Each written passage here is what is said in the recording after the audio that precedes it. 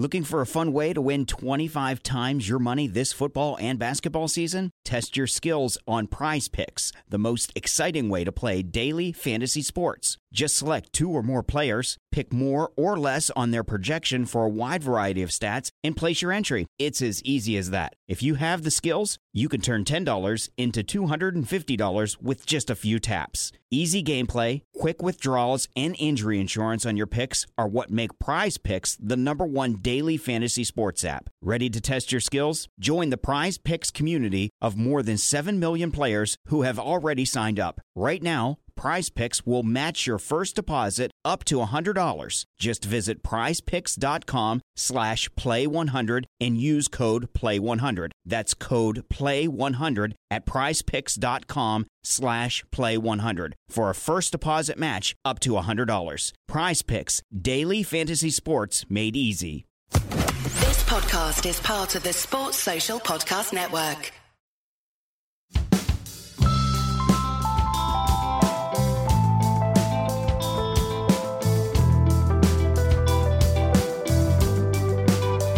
Welcome to Red Inker, which is part of the 99.94 network.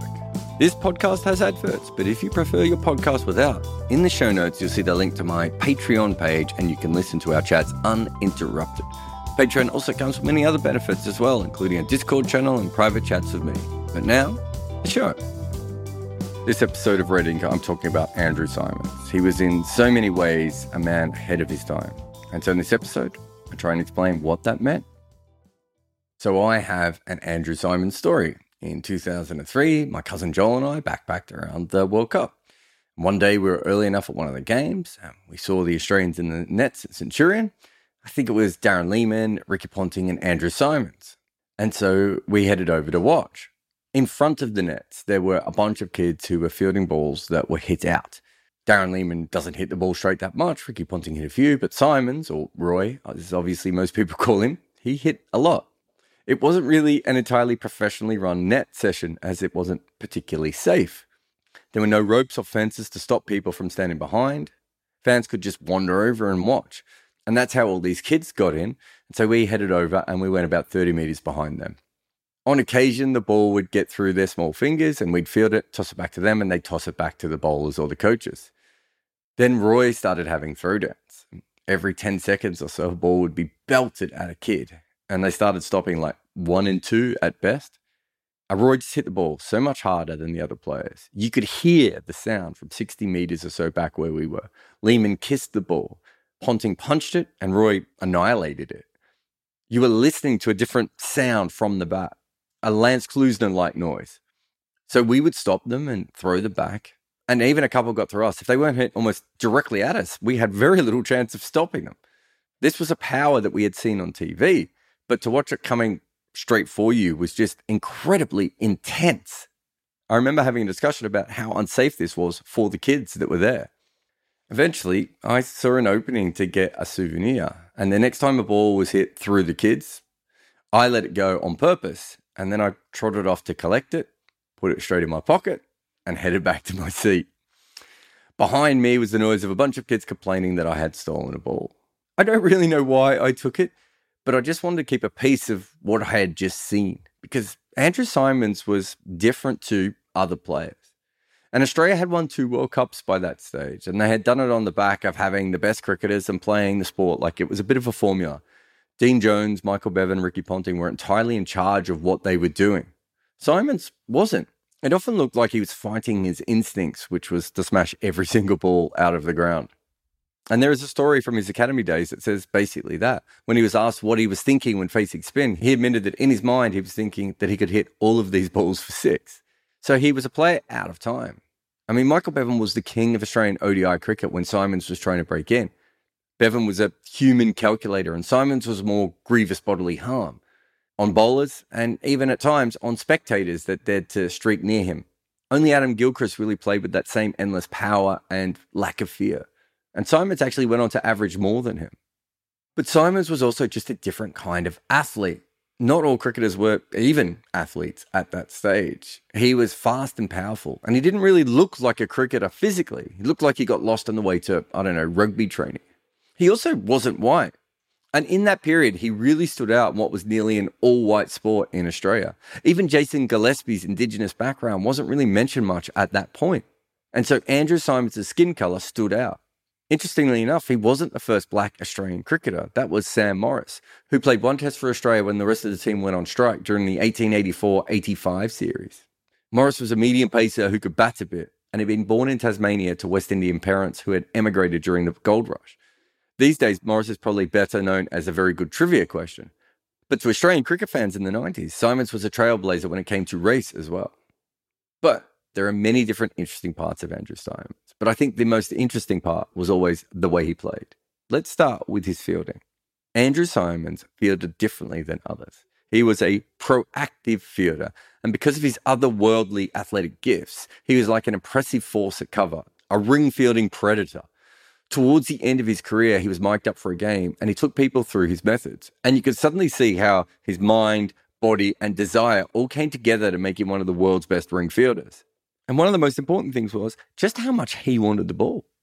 It was his way of keeping himself in the game all the time. And for all the technical and physical gifts that he obviously had, this one was the most important one. Andrew Symonds was desperate to be involved. Some players don't want the ball. He needed it. And then there was the physical. He could change directions far quicker than most people of his size. In fact, he was just a very, very quick runner, and he also had an absolute rocket arm. It's also worth talking about how he evolved to become even better. Australia paired Symonds up with Mike Young. They turned an American baseball coach into a cricket fielding specialist, which took Symonds' fielding to another level altogether. For years, when he would talk about his fielding, Young's name would always come from his mouth. But there was also just his brain. And this is what you saw in that on-field masterclass I was talking about. He was mentioning bat faces and areas that they want to score and how the bowlers were going and just his general intuition of where he thought the ball was going to go. You can be the fastest fielder in the world, but it doesn't help if you're waiting to react to what happens in front of you. Symonds was reading the bowler and the batter and proactively stopping runs. And in that way, and I suppose in almost every way, he was always ahead of the game. One of the big technical changes that he made as a batter was not trying to hit everything as hard as he could. The reasoning behind that was because he could hit the ball so much harder than anyone else. A three-quarter swing from him would still clear most of the boundaries in the world.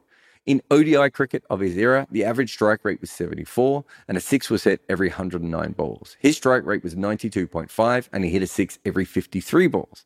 Despite retiring before ODI cricket had got a hell of a lot faster, he still has the 11th best strike rate in the game of players with more than 5,000 runs. But the interesting thing is how much Australia tried to rein all that in. We actually know he could have scored so much faster if they ever let him off the leash. Instead, he averaged a very respectable 40 in ODIs. But what kind of player could he have been if Australia just let Roy be Roy? NFL Sunday Ticket is now on YouTube and YouTube TV, which means that you can stay close to your team even if you don't live in their town. Like, maybe you're a Raven who married a Seahawk who got a job in the land of the Falcons. With NFL Sunday Ticket, you can watch your team's out-of-market Sunday afternoon games no matter where you live, because you shouldn't have to change teams even if you change towns. NFL Sunday Ticket, now on YouTube and YouTube TV. Go to youtube.com/presale to get $50 off. Terms and embargoes apply. Offer ends 9/19. No refund. Subscription auto renews. There are only 3 players with career strike rates over 100 with his amount of runs. Shahid Afridi, Virender Sehwag, AB de Villiers. That is the level he should have ended up with. But the game was very, very different then, and Australia was quite restricting in the way they did things. The free market wasn't dictating what you did the way that T20 has. And so Symonds had to conform to what Australia thought they wanted. And they obviously wanted the higher average. But even then, as they tried to soften his natural aggression so they could get more runs out of him, they couldn't actually make him be a normal cricketer because of the way he thought. And so with his bowler, Symonds was 2 bowlers depending on how he felt and what the team needed. And now, Roy was not the first all-rounder to bowl pace and spin, but he was perhaps one of the first to do it slightly more tactically. Symonds' off-spin was very much like the canny part-time as you get in club cricket. It came from a powerful arm. It wasn't really about spin. It was really about the accuracy and intelligence, and usually him bowling in a spot that he thought he would have struggled to hit a boundary from. As for his medium pace, he could wobble the ball around a little bit, and he also sometimes got more out of the deck, especially with the occasional ball that bounced, than others did, just probably because he was so strong. But neither of these were frontline skills on their own, but he made them work when he needed to. He was essentially a matchups bowler before we even used the term. And Symonds wasn't even a full-time fifth bowler for the Australians in ODIs. He usually split his overs between Darren Lehmann or Michael Clarke, depending on who was in the team. But he still took 133 wickets at 37.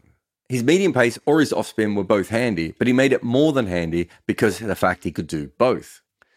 In 2016, when T20 had wholly taken over, quite a few coaches stopped using the phrase all-rounder, and they started using something else they'd taken from baseball. They would refer to a player as a 2 or 3 tool player: bat, bowl, field. Andrew Symonds was so far ahead of his time, he was a 4 tool player: bat, field, spin, seam. And we did just see the smallest amount of what he could do in the format of cricket that probably best suited his natural instincts. In 2003, he played 5 T20 matches for Kent. They were his first 5. He scored 170 runs at 75 balls. In fact, over his first 16 T20 games, which was kind of at the back end of the peak of his batting, he made 529 runs from 260 balls while averaging 44. Sadly, though, the IPL and most international T20 came just after his peak.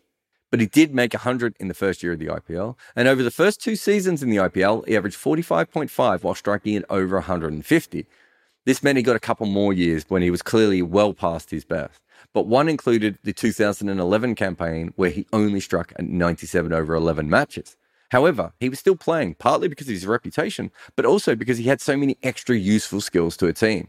But as a batter, sadly, he was nowhere near the player he was even 2 years before, and certainly nowhere near the player he was at his peak.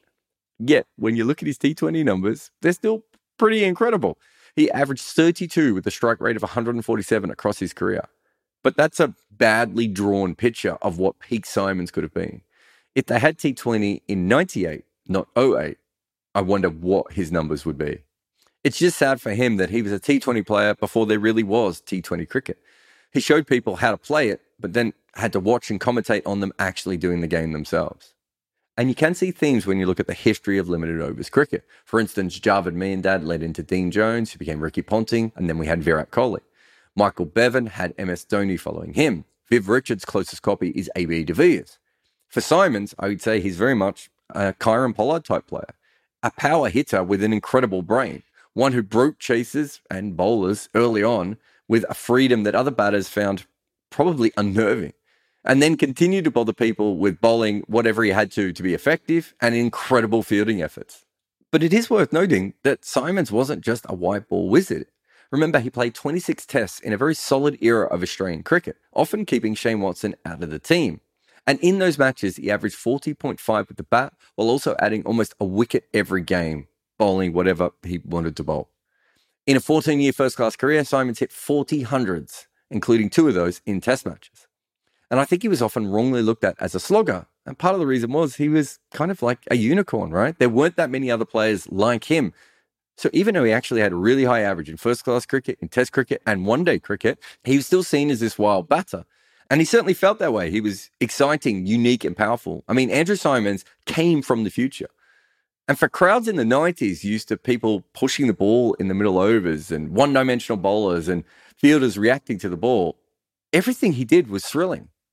And I don't even think we always knew how to process what he was doing because we didn't really have someone like him before. And I'm just talking about the cricket. There are so many stories about Andrew Symonds. Like when he got drunk and went on the radio to discuss Matt Hayden's wife, and many stories from Kent, including the one where he hit the same woman in the crowd twice with boundaries. Not to mention a far more famous one within private Kent circles about what happened with a sponsor. Then there was a long swim home with Matt Hayden when he had a problem with his boat and he was fishing. The friendship and then fallout that happened with Michael Clarke. More drinking stories than most mustachioed players of previous eras.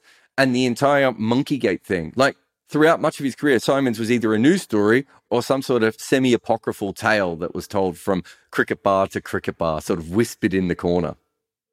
And look, I'm not saying all those things aren't interesting. And there's many great stories that will probably come out over the next coming weeks as well. But for me, the most memorable thing was just what he did when he was on the field. The power and the strength. He just didn't look like other players. And I always had this feeling when watching him bat of almost like pre-sadness. He was so different to anyone else. There was no one else that could really replace him in that batting lineup. That once it was over, it was over. And so you always felt that no matter what, no matter how many sixes or fours or whatever had happened, it was going to be over too soon. And the sadness about that, and saying that about a batter and his career, is that is what has happened with his life, except this is far worse. Everyone's going to have their own memory of Andrew Symonds, from those people who've watched a little bit of his commentary to finding Rue Belinda's videos online to the people who grew up with him. Everyone's got different stories. But just to go back to that original story that I talked about at the start and watching him in the nets, I still remember that. In fact, I remember it almost every day because this is on my desk. This is the ball. Joel went and got him to sign it for me after Australia won that World Cup. R.I.P. Roy. Thanks for listening to Red Inker on the 99.94 network. For more information about us, go to 9994dm.com, and you can also sign up for our beta launch. But also support us. If you can't help out on Patreon, every single review, share, or word of mouth suggestion to your friend helps us. However, this podcast is made available by the people who support us at Patreon, so thank you to all of those who do. There is a link to the Patreon in the show notes. Red Inker is made by me, Jared Kimber. Nick McCorriston makes the best audio anyone can from random Zoom calls. Mukunja Banreddy is in charge of our video side. Orajoti Senpathi turns the files into video podcasts. And Shubhankar Bhattacharya makes our graphics. Our theme tune is called The Prisoner by the Red Cricket.